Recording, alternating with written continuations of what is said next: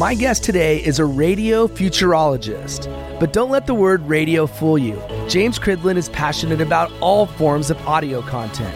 He's the managing editor for the daily podcast newsletter podnews.net. And he's the host of the podcast with the same name. If you're not familiar with Pod News, you should be. And here's why. It's a daily injection of global podcast news that'll keep you informed.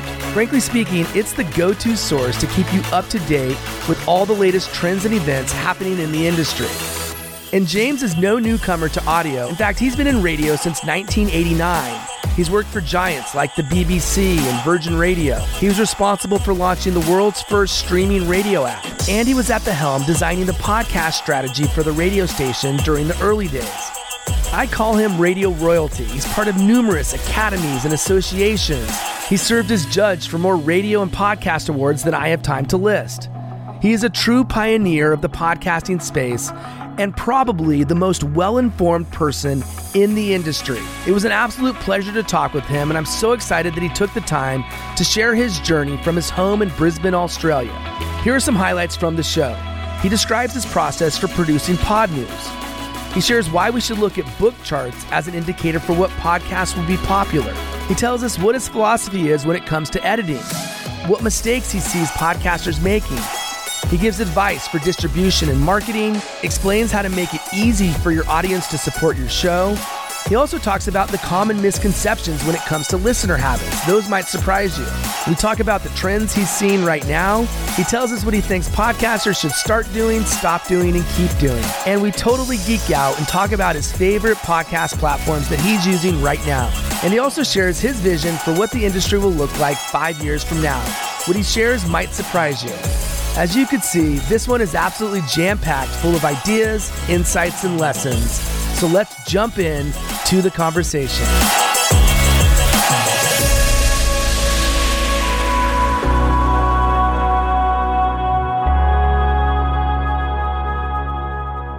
James, welcome to For the Love of Podcast. It's a great pleasure to be on. Thank you for asking. Well, I'm going to start with a difficult question. What is your favorite type of beer? That is a difficult type of question because it depends where I am. Oh, well, give me a few then. One of my favorite beers in the world is a Sierra Nevada Pale Ale because it's a fantastic hoppy beer, but it really depends where you are. If you're in a hot country, then all you want is a nice Pilsner just to calm you down. If you're in somewhere like Norway or something, particularly during the winter, then a good porter or a good stout will be the thing that you want. So yeah, it's a wonderful thing, beer. You're an equal opportunity beer drinker. I love it. And each situation requires a different varietal, as it were. Indeed. Well, I hoped one day to have a beer with you at some point. I know you were in LA in 2017 at the Worldwide Radio Conference, which That's right. It was the epicenter of Worldwide with, I think, 2 non-Americans there, you being one of them.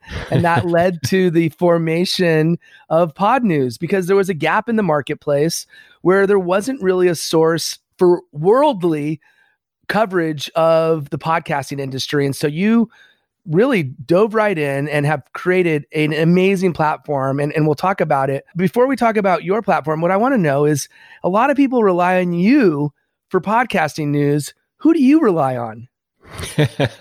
I have a very good RSS reader, and so I look at tons of different things coming in. Obviously, I'm emailed with an awful lot of stuff as well, so that's always nice. Twitter and Facebook and everything else. So yeah, I get a lot of news every single day, and the difficult thing when I started was, I need another piece of news because otherwise it'll look really light. Now, my problem is, I've already got 12 pieces of news today. How am I going to fit any more in? So it's an interesting time. What's your process then? Because now you're getting a lot of news inbound through email. You have your RSS feed, which I'm sure is just a massive amount of things to sift through. So how do you organize it all and then ultimately hone it down to what is a really digestible few-minute piece? Well, yeah. So, I mean, there's an awful lot of RSS reading that goes on. It's probably around 350, 400 different pieces a day that I have to read through. So that's very quick swiping through. So typically what I'll do is I will do quite a lot of the reading of that, find all of the stories that I think are interesting enough, copy those into Google Keep, where they live for a bit. And once I've done all of that stuff, then I'll go through all of my email, check all of that as well, work out what the number one story is, which sometimes isn't very obvious, and then sit down and write the thing. I think one of the beauties that I have is speaking to you today from Queensland in Australia.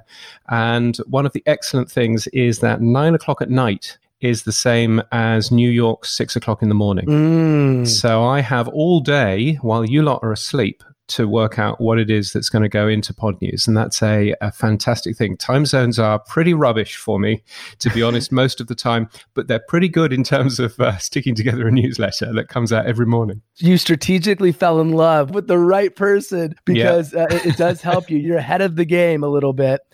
Okay, that makes a lot of sense. So give me a few highlights for who's in your RSS feed. If you're a listener to this show and you're a podcaster, what would be some of the things that would help them get some more news and maybe they could add to their own feed? I think one of the most important ones is Google's news alerts also has an RSS feed, which is something that not very many people know. I'm giving away my secrets. So that's a really good and simple way of getting a bunch of interesting news, is to search for the right keywords, obviously, and to make sure that those keywords are full of spam and useless as well. But to plug that out into an RSS reader is really handy. And my RSS reader, which is a piece of software called Inner Reader, has a bunch of filters as well, so that I can hide stuff, I can hide duplicates and all of that as well. So that's a really useful start. The other thing is I subscribe to lots of different company blogs as well, and being able to just see what people are writing about, what people are announcing is really helpful. Quite often I've had the case where people have announced something, put it live, then thought, oh no, we shouldn't have announced that yet, taken it down, and of course it's sitting there in my RSS reader. And so occasionally you will read things like, we're expecting the announcement of blah, blah, blah in Pod News, because I've already read it. I think Google News can be your friend here. As I say, a bunch of these really interesting blogs that companies run, quite a few of them don't surface their RSS feeds, but if you dig enough, then you can find them. So yeah. Well, I don't think you have anything to worry about, because what you've packaged together is a really beautifully and truly comprehensive package in a very short, as I said, bite-sized piece. I love it. And I think anyone that is not subscribed, I just got to make sure that I do a good job of expressing how vital it is for anyone that's a serious podcaster to be just aware of what's going on in the industry. Kudos to you for putting out a great product. We'll talk a little bit later about editing. Before we do, I do feel like I'm talking to radio royalty here. You've been in radio since '89. What is it about audio content that is so special to you? And maybe we talk about the intimacy factor, but what is it that's so special to you that made you fall in love with this medium? I think there's a number of things, and this will be buzzword bingo because I'm just about to use the word intimate, so apologies for that. But one of the things about audio is that it's very intimate. You reach people in a very sort of special time. You reach people when they're waking up. You reach people when they're alone driving to work, when they're alone doing the dishes, sometimes when they're alone. And so one of my favorite times of being on the air, when I used to be a radio, nearly said personality, but that would need me to actually have one. So a radio DJ on the air is I was on Christmas Day morning, and that is a wonderful day to be on because you don't need to follow any rules. There are literally no rules. I wasn't even given enough music, so it was great. So I was filling the airtime with Christmas songs that I wanted to play. But you also got people ringing up and saying, you know, it's wonderful to hear another human voice. You know, I've been alone for the last 4 months and you're keeping me going and all of that. And you just suddenly realize that audio can do that in a way that virtually no other media can. It's just that human voice is a tremendously powerful thing. It gives you a lot of respect for what audio can do, but also you can see the real power of what great audio can actually achieve. In a weird way, when I think of this intimacy that you talk about, there is a common thread between reading and a podcast because it's a very solitary type of thing that you do. And if we look at the book industry, so 1 million books come out every year. Podcasting has low and steady growth. We're talking 4 to 5% a year. And yet we've just now reached 1 million podcasts. It took 15 years to get there. And to your point, the slow and steady growth has been a good thing for the industry. My question is, when will we reach a point where it's sort of plateaued or peaked and maybe we start to reach a saturation point or go down? I'm curious because it seems like it's accelerating rather than decreasing. What's your assessment of where we go from here? Oh, I mean, I think we'll continue to have more and more podcasts, out there. So I think we're around 1.4 million now. So, There's a large amount of shows out there. But it's worthwhile just sort of bearing in mind that the point about books is one that I'm partially because you can see what works in books also works in podcasting. So the best-selling book genre at the moment is true crime, hilariously, followed by self-help and biography. And frankly, that's what the most successful podcasts are as well. So they're good in terms of content, but they're also good in terms of, again, the intimacy, the fact that you read, as you say, Billy, you read a book when you are alone, and the same goes for podcasting as well. So I don't necessarily see that as being an issue. And I don't see the fact that we will have more and more shows out there as being an issue because, you walk into a bookshop, there are many, many different books that you can pick up with more than 1 million published in the US alone per year. Nobody's going, it's the end of books. We need to stop publishing new books. That's kind of not the thing. So I'm not too worried about that.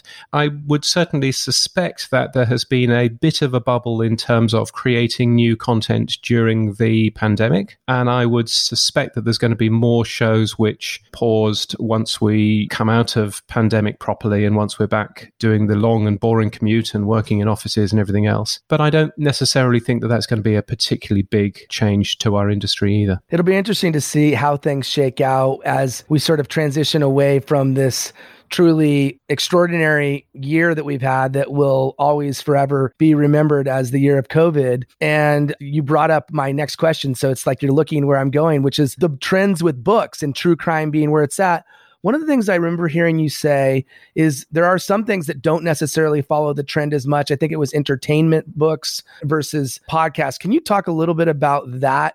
And maybe some things that maybe aren't as aligned, because it could be that there's opportunity within podcasts if it follows that same thematic parallel. I'm wondering, for a podcaster or a potential podcaster listening, what might be some areas where there might be opportunity? Yeah, I mean, I think when you walk into a bookshop and you look around at the categories, which you've essentially got in the bookshop, you go to the fiction section, you go to the travel section, so on and so forth. You can see individual categories of books in there, and you can see what is popular, what is selling. And it is very interesting looking at the parallels between that and podcasts and the most successful podcasts and the least successful podcasts. I guess you can also split that in terms of newspapers as well, because a newspaper is a book. It's just a book printed in a slightly different way. And the amount of daily news podcasts as a whole is really increasing at the moment. And you look at some of the podcast rankers, and you can see that daily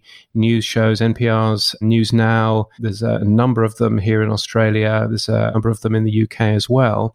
Those sorts of individual news updates primarily being consumed on a smart speaker, those are doing very well as well. And I think that's a real opportunity that quite a few people have seen over the past 6 months or so, has been focusing on a 3-minute, 4-minute update rather than a 3-hour-long Joe Rogan extravaganza. Not that there's anything wrong with a 3-hour-long Joe Rogan extravaganza, so I'm told.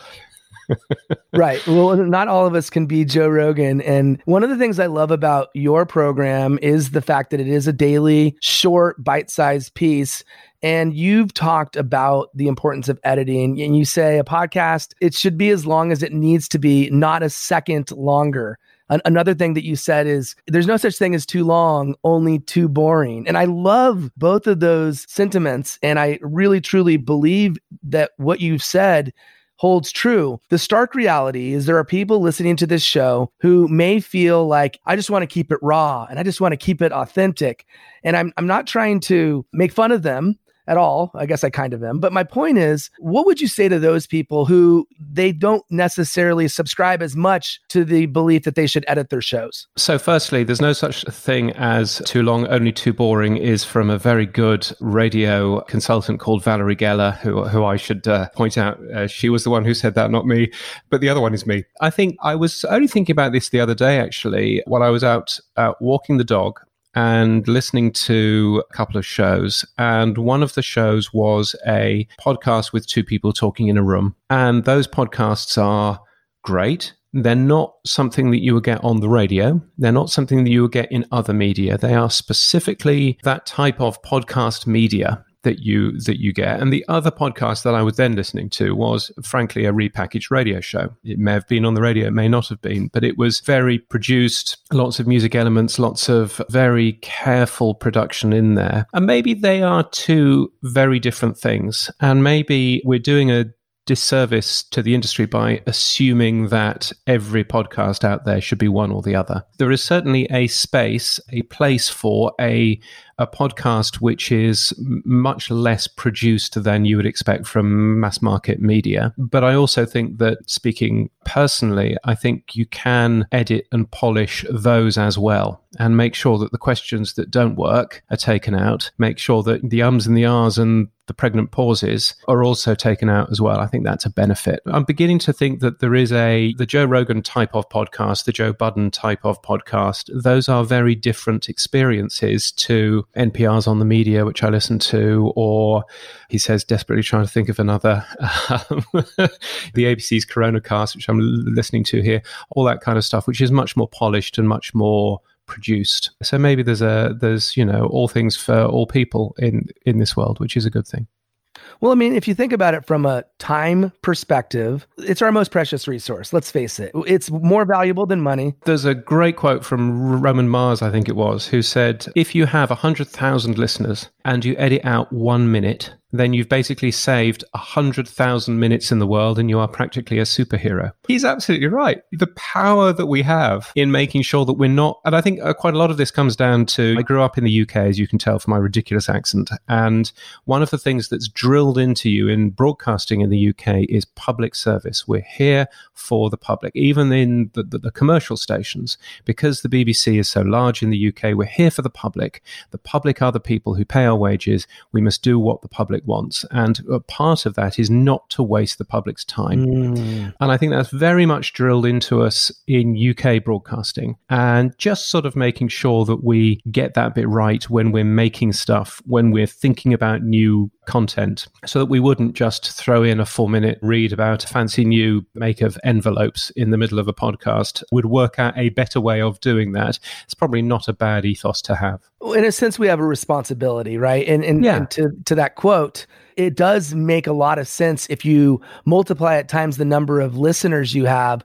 Really, every minute, every second matters.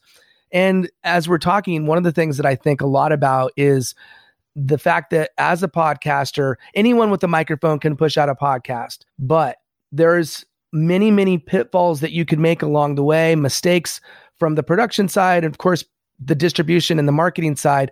Wonder if you could speak to some of the things that you see commonly made, either mistakes, and it could be any part of those process. It could be the production side, it could be distribution, it could be marketing. What are you seeing made mistake-wise? One thing that I would say is consistency is probably the number one thing. You don't go into McDonald's one day and you get a pizza, and the next day you get an Indian curry. McDonald's would very quickly stop trading if that were the case. The reason why people go to a McDonald's or a Tim Horton or a Burger King or a Hungry Jack's or whatever the brand is in your country is because it's consistent, because you know what you are going to get. And I hear quite a lot of podcasts that, sometimes swerve into all kinds of things. And sometimes, they're really funny, and then sometimes they're not, and sometimes they've got guests on, and then sometimes they haven't. And it's kind of, consistency is a really important thing. So that's one thing in terms of the production. I think also marketing. The one thing that I'm quite tired of hearing is find us on Apple Podcasts, and a little link that points to Apple Podcasts. 80% of mobile phones out there are not Apple phones. A link to Apple Podcasts on 80% of phones will not work.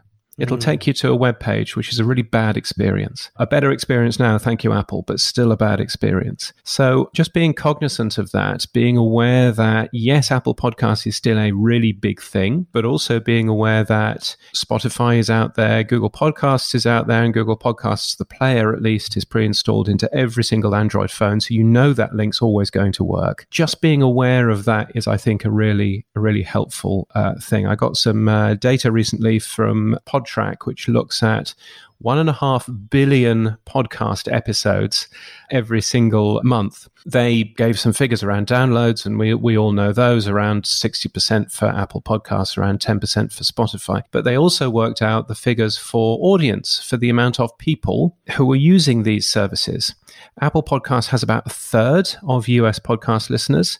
Spotify has about a quarter. So Spotify is actually pretty big if you look at it in terms of audience. They're not listening to as many podcasts in there, and that's something that we can, obviously work hard on. But the fact that Spotify is so large means that we should probably bear that in mind when we're marketing our shows and make it really clear that my advice is Apple, Spotify, and Google.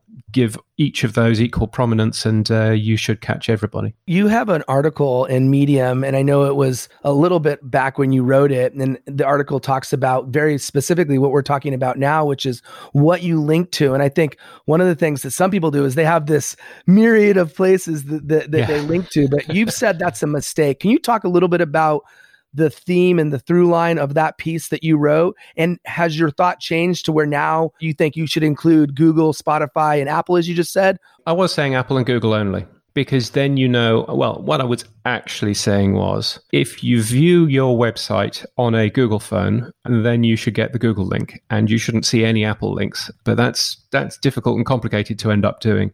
But ideally, Apple and Google, and that's it. I've changed my mind to also include Spotify in there. And the reason why is that Spotify is very large, particularly outside of the US. Spotify is a very large component of podcast consumption now. And I think that we should bear that in mind. But definitely don't do, and I have seen one website with, I think, more than 30 different podcast apps on it. It's very impressive. It's also, there's something talked about called the paralysis of choice. And it's when you go into a supermarket. Let's say you go into the supermarket, you're looking for a jar of strawberry jam, and you see 3 different types of strawberry jam. And you go, okay, so you work out which is the premium, which is the cheap one, which is okay, I'll buy that one. 3 is probably the optimal number because it gives you enough choice to choose a decent jar of strawberry jam. If you were put in front of you 20 different types of strawberry jam, that's when you suddenly stop and you go, whoa, what do I do now? How on earth do I actually choose this? And we were talking about beer earlier. I went to a beer cafe in Antwerp in the Netherlands, and they had over 1,200 different types of beer. And they give you a menu, which is a book. And you open this and you're there scrolling through and you have no idea what to go for. If you've only got the choice of 3 or 4 taps on the counter, then you can make a choice pretty quickly. What a waste of a great opportunity, because I have no idea what I'm actually choosing. So make it easy, I think, is the thing that I would say. Make it easy to know where you're pushing your audience. And probably 3 buttons is the maximum that you might want to have a think about. It'll be interesting seeing what Amazon do when they get into this market, because they'll obviously want the button as well. There have been some people who've entered this market who have signed a contract with you saying that you must have a button for their product in exactly the same size and weight as the buttons for all of the others, which is interesting. But I kind of think 3 buttons is probably the maximum, but make sure that you've got buttons that work for Android. But of course, also make sure that you're on absolutely everywhere that anybody would expect your podcast to be. Well, one of the compelling points that you made, 2. One is direct people to your website first and foremost, and then from there, go to one of these platforms. And you talk about the fact that these are the most important charts. And if you're directing someone to go somewhere other than Apple or other than Spotify, you're effectively potentially lowering your chance of ranking in their charts. Is that still the case? And can you speak a little bit about that? Yeah, I mean, certainly if you are a podcaster and you feel that the charts are important to you, and that's a different conversation, but if you feel that the charts are important to you, the thing that drives the charts is the amount of usage on that platform. So if you really want to appear high in the Apple charts, or you want to appear in the algorithm that Spotify or that Google uses, then one of the ways that you will appear high in that chart is to make sure that as many people consume you on that platform as possible. So directing people over to Pocket Casts or directing people over to Castro is not a good idea in that particular case, because those listeners will never affect the Apple algorithm or the Spotify algorithm or the Google algorithm. And that's where the audience is. All three of those are top 5 podcast apps. You should be focusing on those, I think. I'm not necessarily saying that Pocket Cast is a bad thing or that Castro is a bad thing, but probably deliberately trying to point your audience over there may be not so clever. I mean, at the end of the day, if you use Pocket Casts or Castro or Overcast or any of these other smaller apps, then you already know how the search function works. That's right. Because you've had to use the search function in order to actually add some of your favorite shows. So therefore, it's not difficult if you're one of those users. It's probably a little bit harder if you're trying to get Granny that's never listened to a podcast in the past to actually find your podcast on a platform that works for her. And in that case, giving people direct links to Apple, Google, and Spotify is probably a good plan. Make it as easy as possible for your audience. And it's true, right? If somebody is already familiar with one of these other platforms, they're going to be smart enough and familiar enough to know how to search and find podcasts on that platform. Another thing that you do on your website that I really, really love is you make it easy for people to support your show.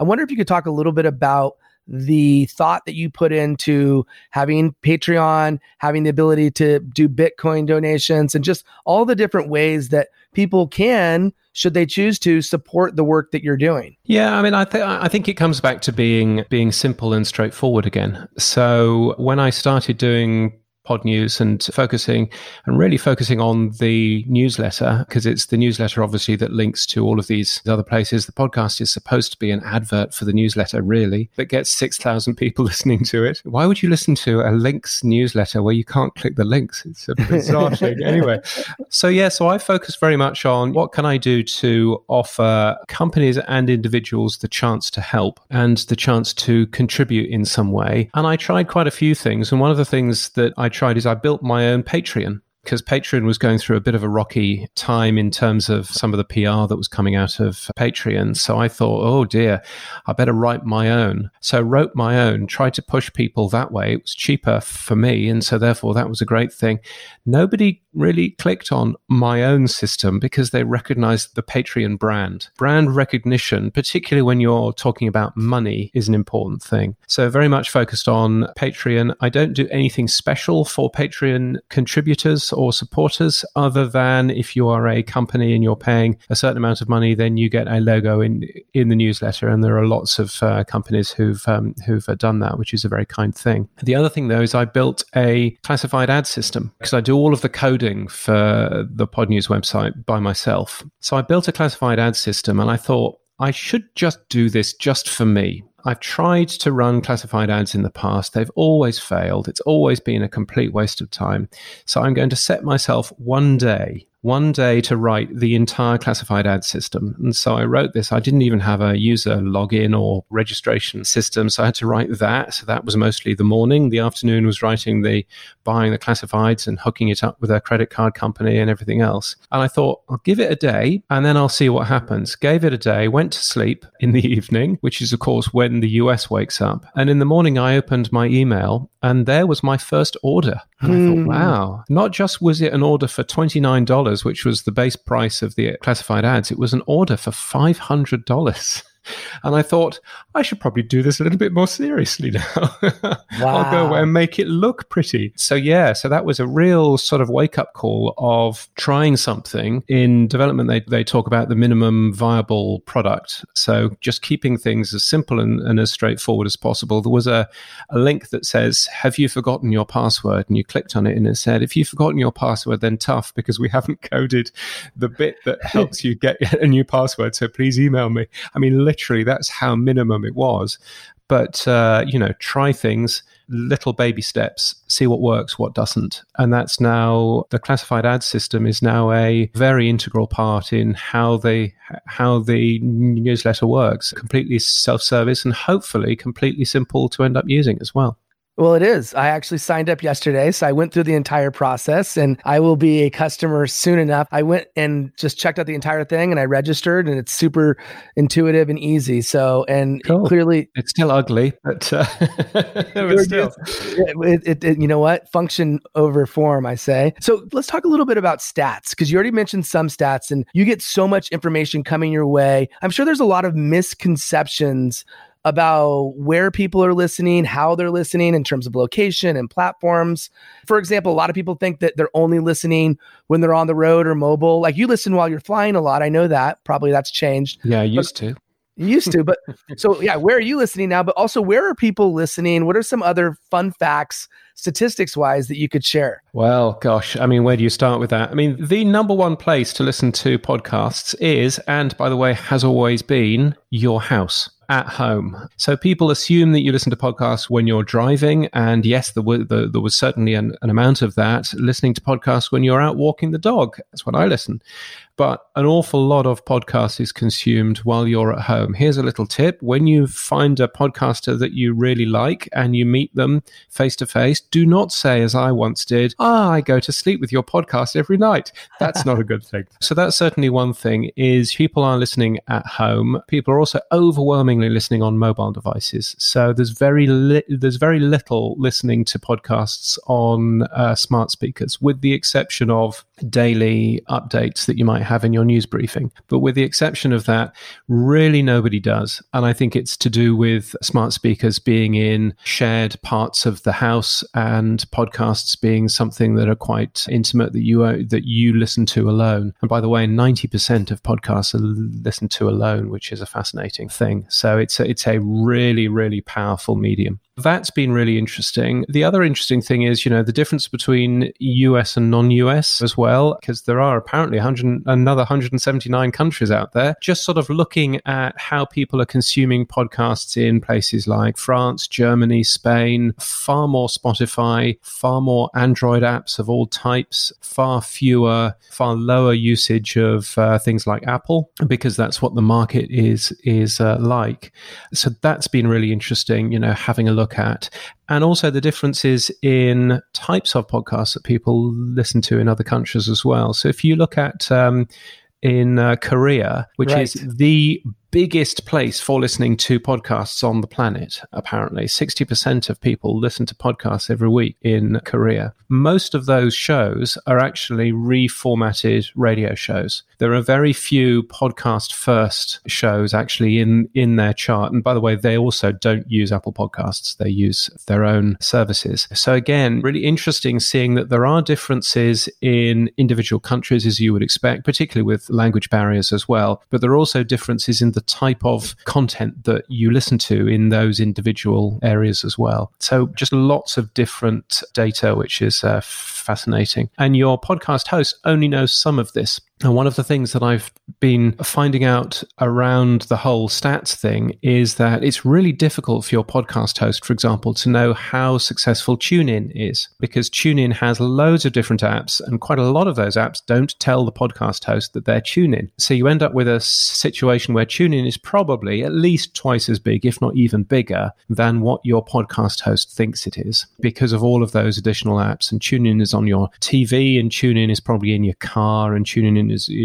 all over the place. So making sure that you're in TuneIn is a really useful thing for making sure that you get loads of people tuning into your individual show. Yeah, it's so fascinating too, because when we think about this industry and it's constantly evolving, constantly changing, the smart speaker, I was a little surprised to hear you say that it's not used that much, because I know about almost half of your listeners are using it, but that's because it's a daily briefing. I think I remember hearing you say that a good percentage of your users are using a smart speaker. But what I'm hearing you say now is for other types of podcasts, it's not necessarily at this point as common. Wondering what other, because I was thinking smart speaker would be a trend that people could think more about. And maybe it will be, but to your point, I think it's such a 90% is listening to kind of more on their own. What are the trends that you're seeing if for the audience listening that they can maybe take advantage of and be an early adopter and move forward with anything that's fresh? I think it's probably worthwhile just sort of reversing a little bit and looking at, yes, there is an awful lot of new ways of listening to podcasts. And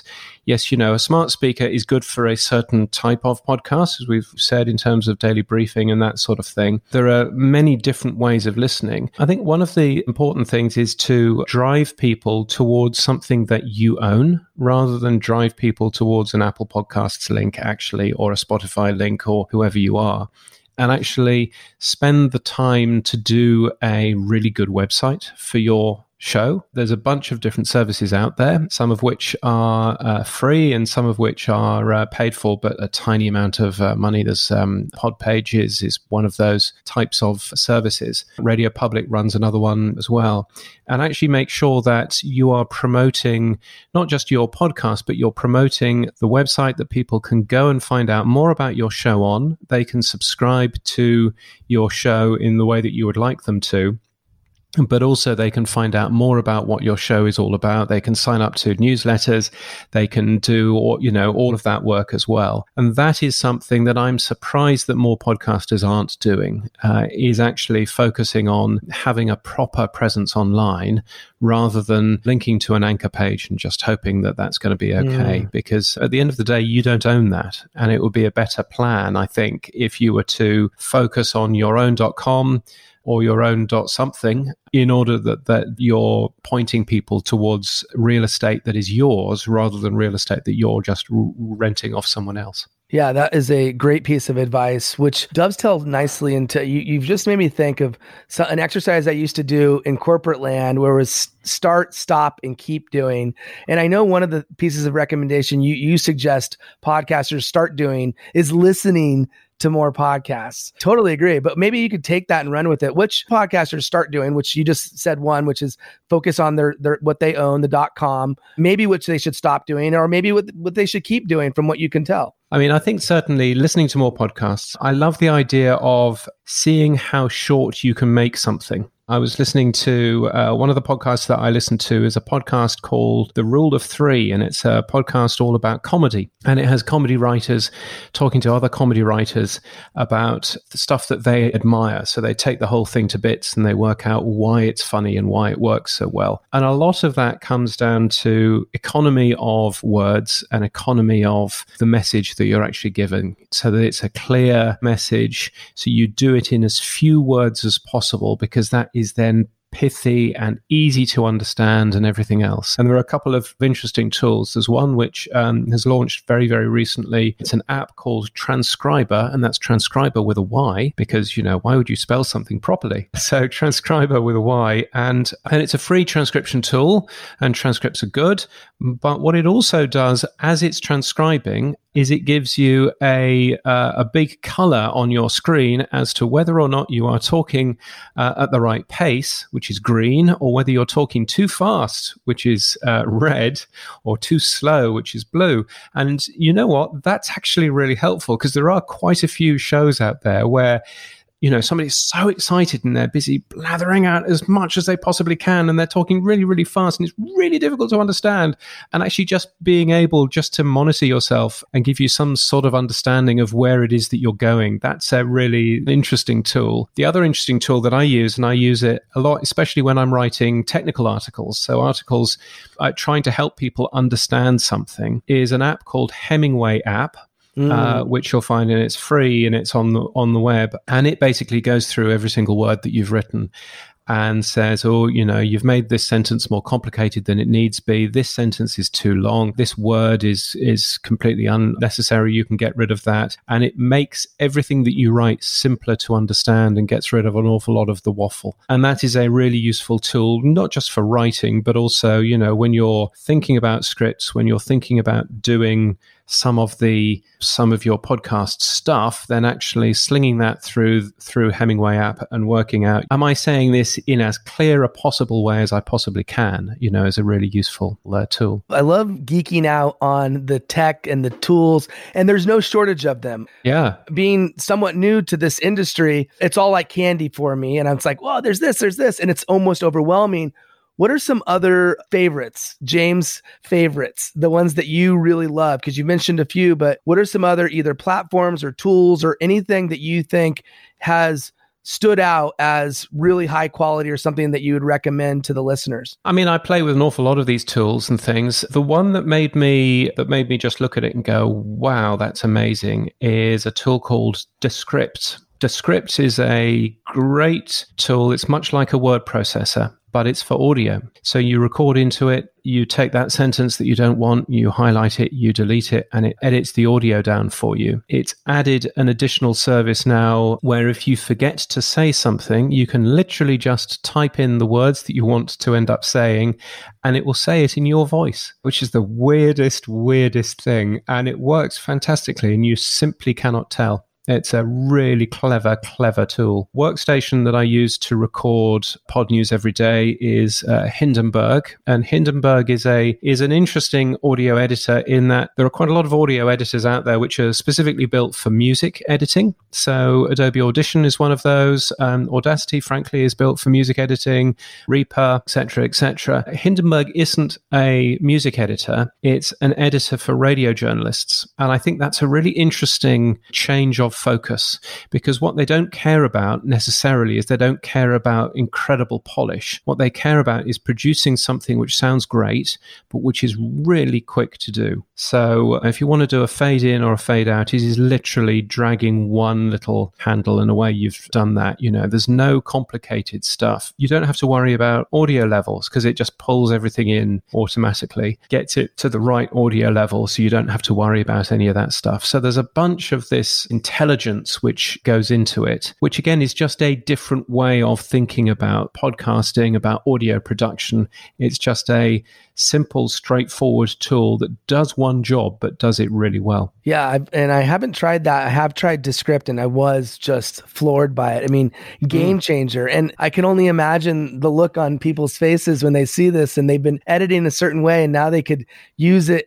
I learned to edit on magnetic tape. So, and you had to move the magnetic tape back and forth, and you had to then mark it with a little Chinograph pencil and then cut the tape and stick it back together again with sellotape. You know, I mean, it was the most, you try telling young people that today and they won't believe you. Yeah. I'm a filmmaker, so I edited on a Moviola, which is very similar. And so I can relate to thinking back, but I think there's something to be said for knowing what the root of it is and having that just tactile, being able to touch and feel something. I agree. There's something about that. What does the future look like? If we were to get into our DeLorean with Michael J. Fox and we're going to the future, say 5 years into the future, what does the future of podcasting look like, do you think? Firstly, you said earlier on slow and steady growth, and I think that's the real benefit of podcasting. What we haven't seen is a tremendous bubble in terms of anything, really, and I think that's been really helpful. So my suspicion is 4 or 5 years' time from now, we will have grown, and we'll have grown a little bit more, but it won't be tremendous growth, and that will be good for the industry, I think. So that's the number one thing. But I think also, we will be listening to podcasts in different ways on different platforms. Spotify is clearly piling the money into their platform, making sure that it works for them, and there's good and there's bad in that Spotify isn't necessarily caring about the open podcast ecosystem, isn't necessarily caring about that sort of side of how podcasting works. So that's going to be an interesting one to keep a watch on. But we should have a bunch of other people, in the industry as well by then. Amazon will be hopefully well established by that point. We'll doubtless have a few other companies who are interested in that sort of space. So I think, that's sort of one side. I think there are some fascinating conversations going on around ad tech and advertising within podcasts. It's one of the reasons why Pod News launched a weekly newsletter, which is all about ad tech in podcasting, and just sort of focusing on that side and seeing how can you get better advertising in podcasts. At the moment, I listen to a lot of podcasts that come out of the US, and a lot of those podcasts are promoting things that I cannot buy. I can't buy Geico car insurance. I can't get a Capital One card. I can guarantee that what's in my wallet is not a Capital One credit card. So all of that kind of stuff points to there being a real opportunity in terms of better advertising around podcasts and making sure that that bit works as well. So I suspect that we'll see a bunch of new and interesting tools in terms of that as well. But I think fundamentally, media changes far slower than anybody thinks. Radio was supposed to have died in the 1950s. Still, 9 out of 10 people listen to the radio every single week. So radio has gone nowhere. My suspicion is that podcasting won't have changed as much as we think that it will have done in 5 years' time, but that will be a bigger, more consistent industry which will continue to grow, and advertisers will be more and more comfortable with spending on it. Yeah, I think you're probably right. If anything, everything that's happening will expand the tent, so to speak, and give more listeners the opportunity to appreciate the shows that they love. And you've said that if RSS, I think there's these people that are the traditionalists that need it or think that it has to be RSS, and has to come from that. But it's really, like, let's face it, the vast majority of people aren't thinking about it from that perspective. They want audio content delivered on demand. And they do. Really you make a good point in that there are the old guard who are there with their, it's RSS, it's this format of RSS, and that's all it is. And I think you've got then new entrants to the industry, and Spotify being a great example of that. And frankly, some of the things that Apple have been doing recently, where they've been thinking, we're bumping up against the limitations of RSS at the moment. What are we going to do now? And both Spotify and Apple have been sort of, adding additional things outside of RSS. Is that a good thing for the industry? Probably not. And I suspect that if we're clever, what we should be doing is working together to try and continue to develop how RSS works, which is an extendable service anyway, to actually work out how that bit works so that we can have more useful things in the future. So things like, transcripts are an obvious thing that that at the moment is impossible to link to from an RSS feed. That would be great if we could do that. Guests and that sort of thing, again, is an obvious thing. So making sure that video and audio work together in an RSS feed, you can't currently do that, but why not? We should probably get that fixed. So all of that kind of stuff is definitely doable. And I think as the industry grows up, we will have more and more of these industry coalitions of people working together to make this work. So we've just seen the Podcast Academy, which was launched in February time. That is beginning to grow into a good organization for the entire industry. My suspicion is that we'll see a few more of those, and specifically ones focusing on technology, focusing on best practice, helping people throughout the industry grow the industry together on open standards that we can actually do. Yeah. And I just saw through Pod News that Adam Curry has a new project with the Index that seems very compelling. I don't know all the details on that, but you just sent that out and I checked that out. So that's really fascinating to learn about that. Last question for you, James. What are you listening to? And beyond that, who are your podcasting idols? Like, who are the people that you admire, that you really look up to and think, here's a person who you just really feel that they embody what it means to be the type of person that's putting out quality audio content? Who am I listening to, first of all? I'm listening to a bunch of different things. The reason why I'm looking down is that I'm looking at my phone. There you go. I can find out who I'm listening to. What app are you looking at? Probably a good idea. So I've been using Google Podcasts for the last 6 months or so because I try and use things that other people are using. I've switched to Pocket Casts very recently, or switched back to Pocket Casts. It's a good Australian product. Support your local business. Exactly. And one of the things, it's owned by you lot, but nevertheless, it's still a good Australian product. It's been quite nice going back. Not that there's anything wrong with Google Podcasts. It's a great, great tool, but it's been really nice going back to Pocket Casts and having access to all of the additional features. Things that I listen to a lot are the ABC here in Australia has a podcast called Coronacast, which is about a pandemic that's going on at the moment. You might have heard of it. Tell me more. It's a very good, relaxing sort of 7 or 8 minutes. There's a Scottish physician on there who is just a wonderful voice of reason that you otherwise don't get from the mass media. So that's a wonderful thing. But also I listen to, my guilty pleasures are the Chris Moyles Breakfast Show on Radio X, which is a radio station in the UK. If you like fart jokes, that one's definitely for you. Tom Webster's The Freenoter, talking about speaking, is a great show. And the BBC's The Missing Crypto Queen is one of my favourites at the moment, as well as the New Media Show with Rob Greenlee and Todd Cochran, which is excellent, which I suppose I have to mention. All of those stuff that I listen to. And you had another question. Yes, who do I look up to? I look up to people who've done this very successfully as a business. So people like Todd Cochran, people like Leo Laporte, who've really taken podcasting and produced an incredible business out of it, an incredible set of great pieces of content as well. And, and I'd include people like, obviously Roman Mars and that sort of thing in there as well. But I also look up to people who are working together with other people, because I think that's the big difference. If you were to look at the one thing that puts podcasting apart from broadcast radio, is that podcasting, everybody wants to work together.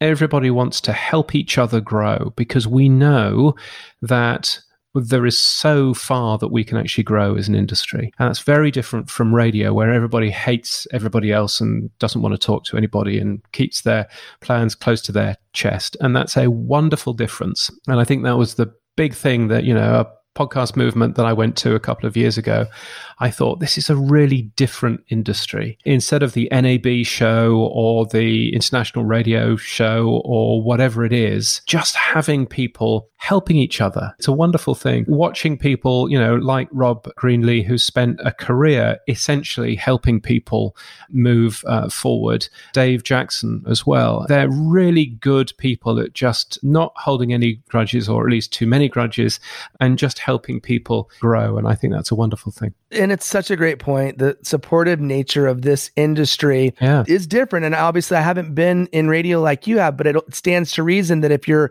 in a specific market where you have a limited audience base, that you're competing for that same market share.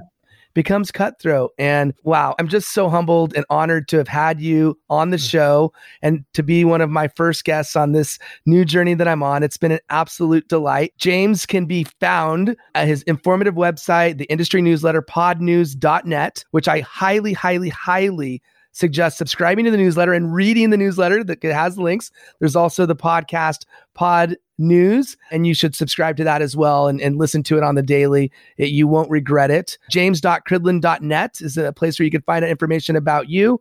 You also have Twitter, which is at James Cridland. You're on LinkedIn. Where else should people go to find you? I think really podnews.net is the obvious. And there's also podjobs.net and pod.events. I couldn't get podevents.net, sadly. All of those three are really there to pull in as much information from the industry as I possibly can. So, jobs, events, conferences, virtual things for you to sit in front of your computer and enjoy. All of that is there as well. And if you are in the Australian OpenStreetMap community, you may see me doing some mapping in there as well. Excellent. Well, again, it's been an absolute pleasure and an honor, and I'm so grateful for you being on For the Love of Podcast. It's a great pleasure. Thank you so much for asking me. Stop. Don't leave yet. If you made it this far, please listen for just one more minute, because I have something to tell you. I can't tell you how much it means that you took the time to listen, and I really hope you enjoyed this episode. So what do I want to tell you? I want to let you know that I'm here to serve you. If you have suggestions, ideas, possible guests, show topics, anything you'd like me to cover on future episodes, please let me know by sending feedback to fortheloveofpodcast.com/feedback. I want this to be a two-way street, not just me talking. I want to know what you want from this show. Ultimately, you will help decide what this show is and how it best serves you to make better podcasts. If you like this show, let me be blunt. The best payment you can give is to rate, review, and subscribe to the show on your favorite podcast platforms. This is so important, and it will help so much, especially during these early days as the show gets started. One more ask. Please consider sharing this show with your friends on social media to help spread the word. All right, that's it. Until next time, please remember, everything we do it for the love of podcast.